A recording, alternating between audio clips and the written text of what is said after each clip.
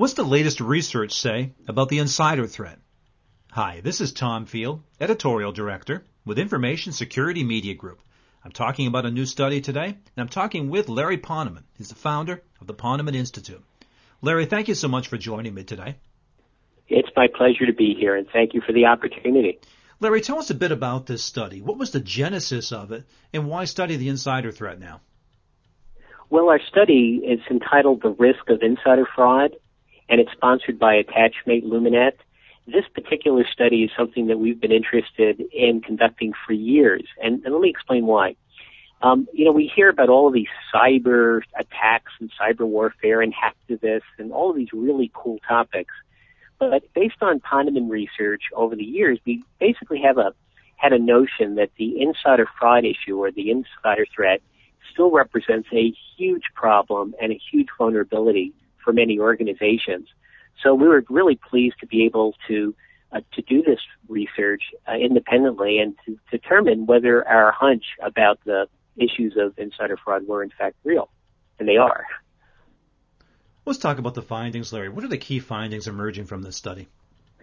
Well, the key findings of our study is that the insider fraud issue in many organizations is huge, and it's unresolved. A lot of organizations are experiencing all sorts of attacks, both inside and outside the organization, but the issue of malicious or criminal insiders still represents a very, very big security problem and a big vulnerability for many organizations. What do you see as the top threats to organizations, Larry? Well, the top threats to organization, if you had to basically look at number one priority, is the whole issue of visibility. A lot of organizations know that there are problems concerning employees, temporary employees, and contractors, but they don't actually have the ability to get actionable evidence that proves, beyond a reasonable doubt, that employee or that temporary employee or contractor is doing something that kind of falls under the category of fraud or abuse. And that lack of visibility and accountability is a big problem in many of the companies that we surveyed. So what do you see as being the organization's main challenges to mitigating these threats? Well, part of it is enabling technology. It's hard to have visibility in a complex organization of any size. Even a small mom and pop company with fewer than 100 people, it's kind of hard to know what each of your employees does and what they're looking at in terms of sensitive or confidential information, whether they're moving confidential information from an enterprise system to a USB drive. All of these issues, unfortunately, you just can't watch and observe. You basically need enabling technologies.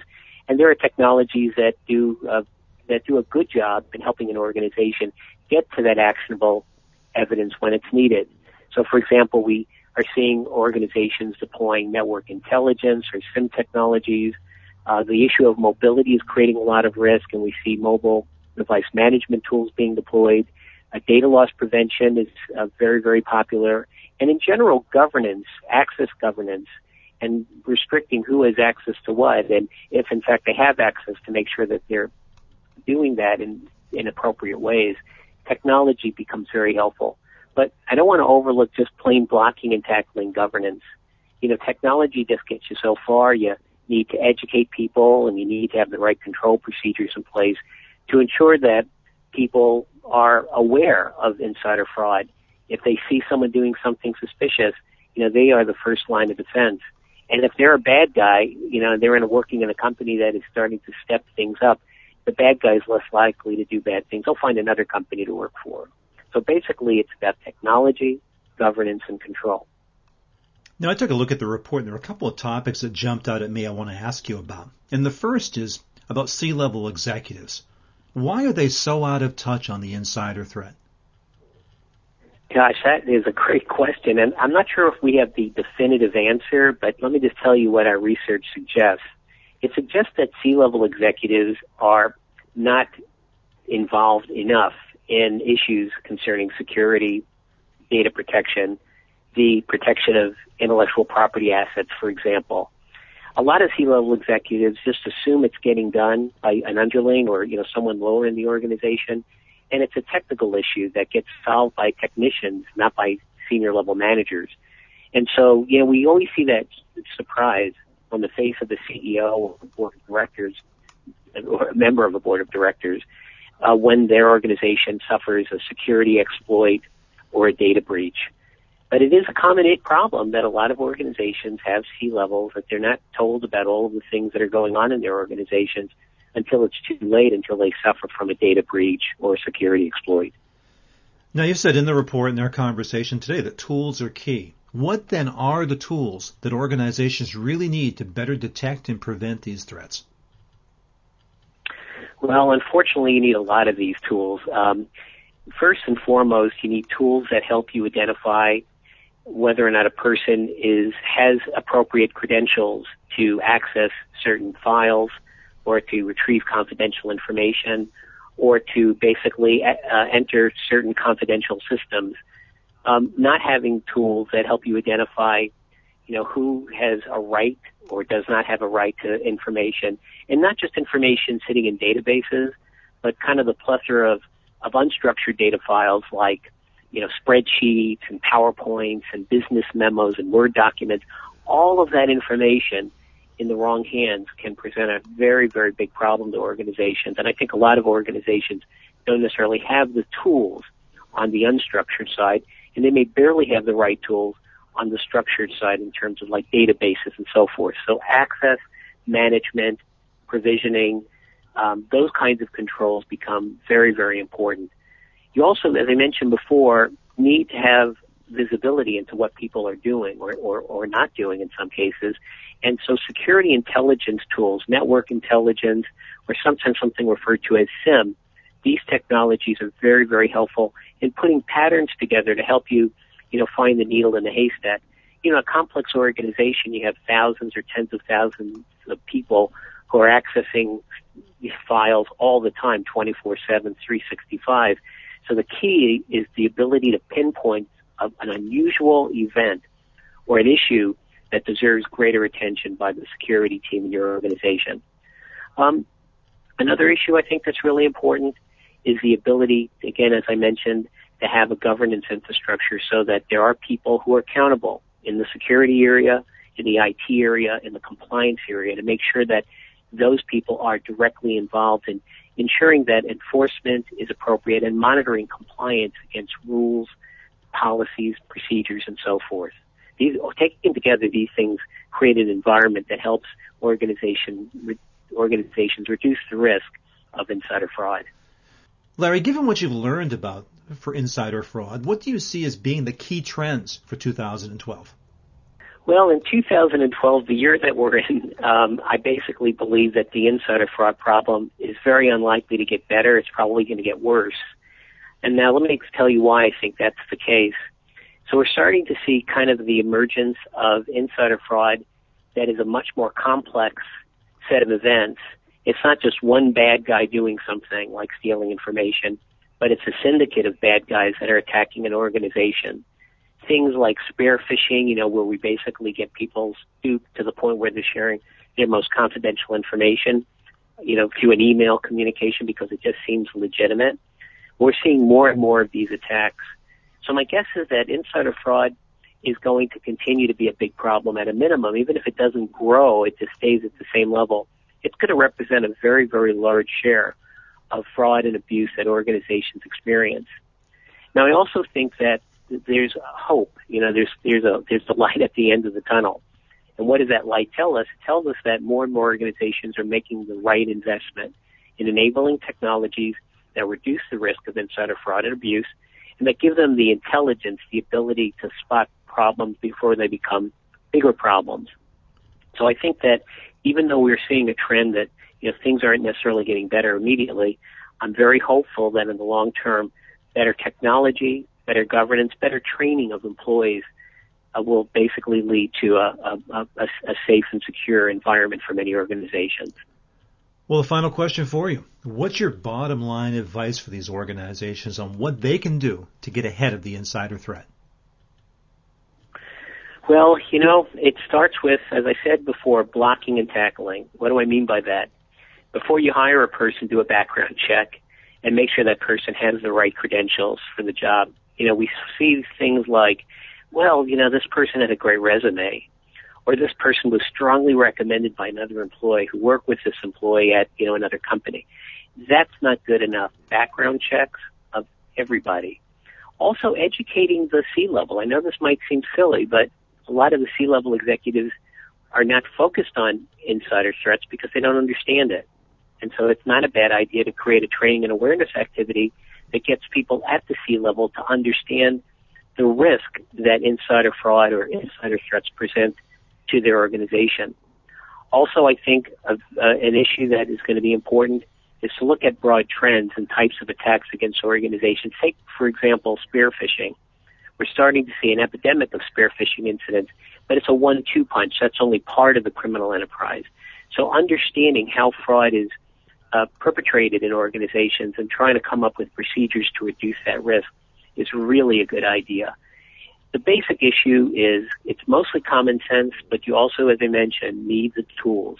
The tools will help you to achieve success. Without those tools, unfortunately, it's a daunting task that may be very, very difficult to manage.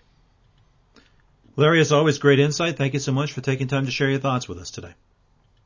Hey, it's my pleasure. Again, thanks for the opportunity to speak with you today. We've been talking about the insider threat. I've been talking with Larry Ponemon, founder of Ponemon Institute. And let's hear now from Christine Myers, Director of Attachmate's Enterprise Fraud Management Solutions and the overseer of the Luminet solution. Christine, thanks for spending some time with me. Oh, absolutely, Tom. It's great to be here. We've heard from Larry about the research. Tell us now what are some of the trends that you are seeing in enterprise fraud and misuse today. Well, Tom, fraud continues to be a persistent issue all across the enterprise. It's really a perennial favorite. What we see is that the fraudsters are getting smarter. They're starting to outpace traditional detection methods, and it's becoming more difficult to find them. There's also a move towards collusion in the enterprise, and that frequently involves an element of organized crime. But the one trend we do have our eyes on right now is this growing trend of error and misuse.